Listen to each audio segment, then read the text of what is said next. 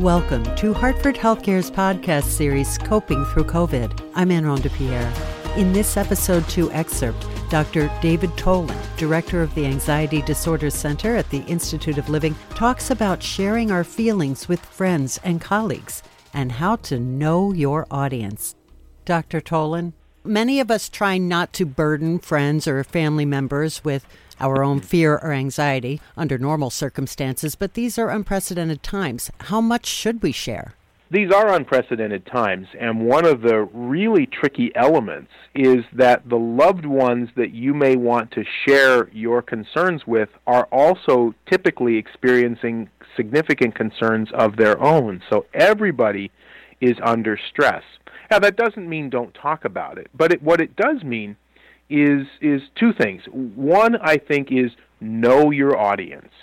That is, there are things that you might share with an adult that are probably not appropriate to share with a child. And two, be sure to ask as well as tell.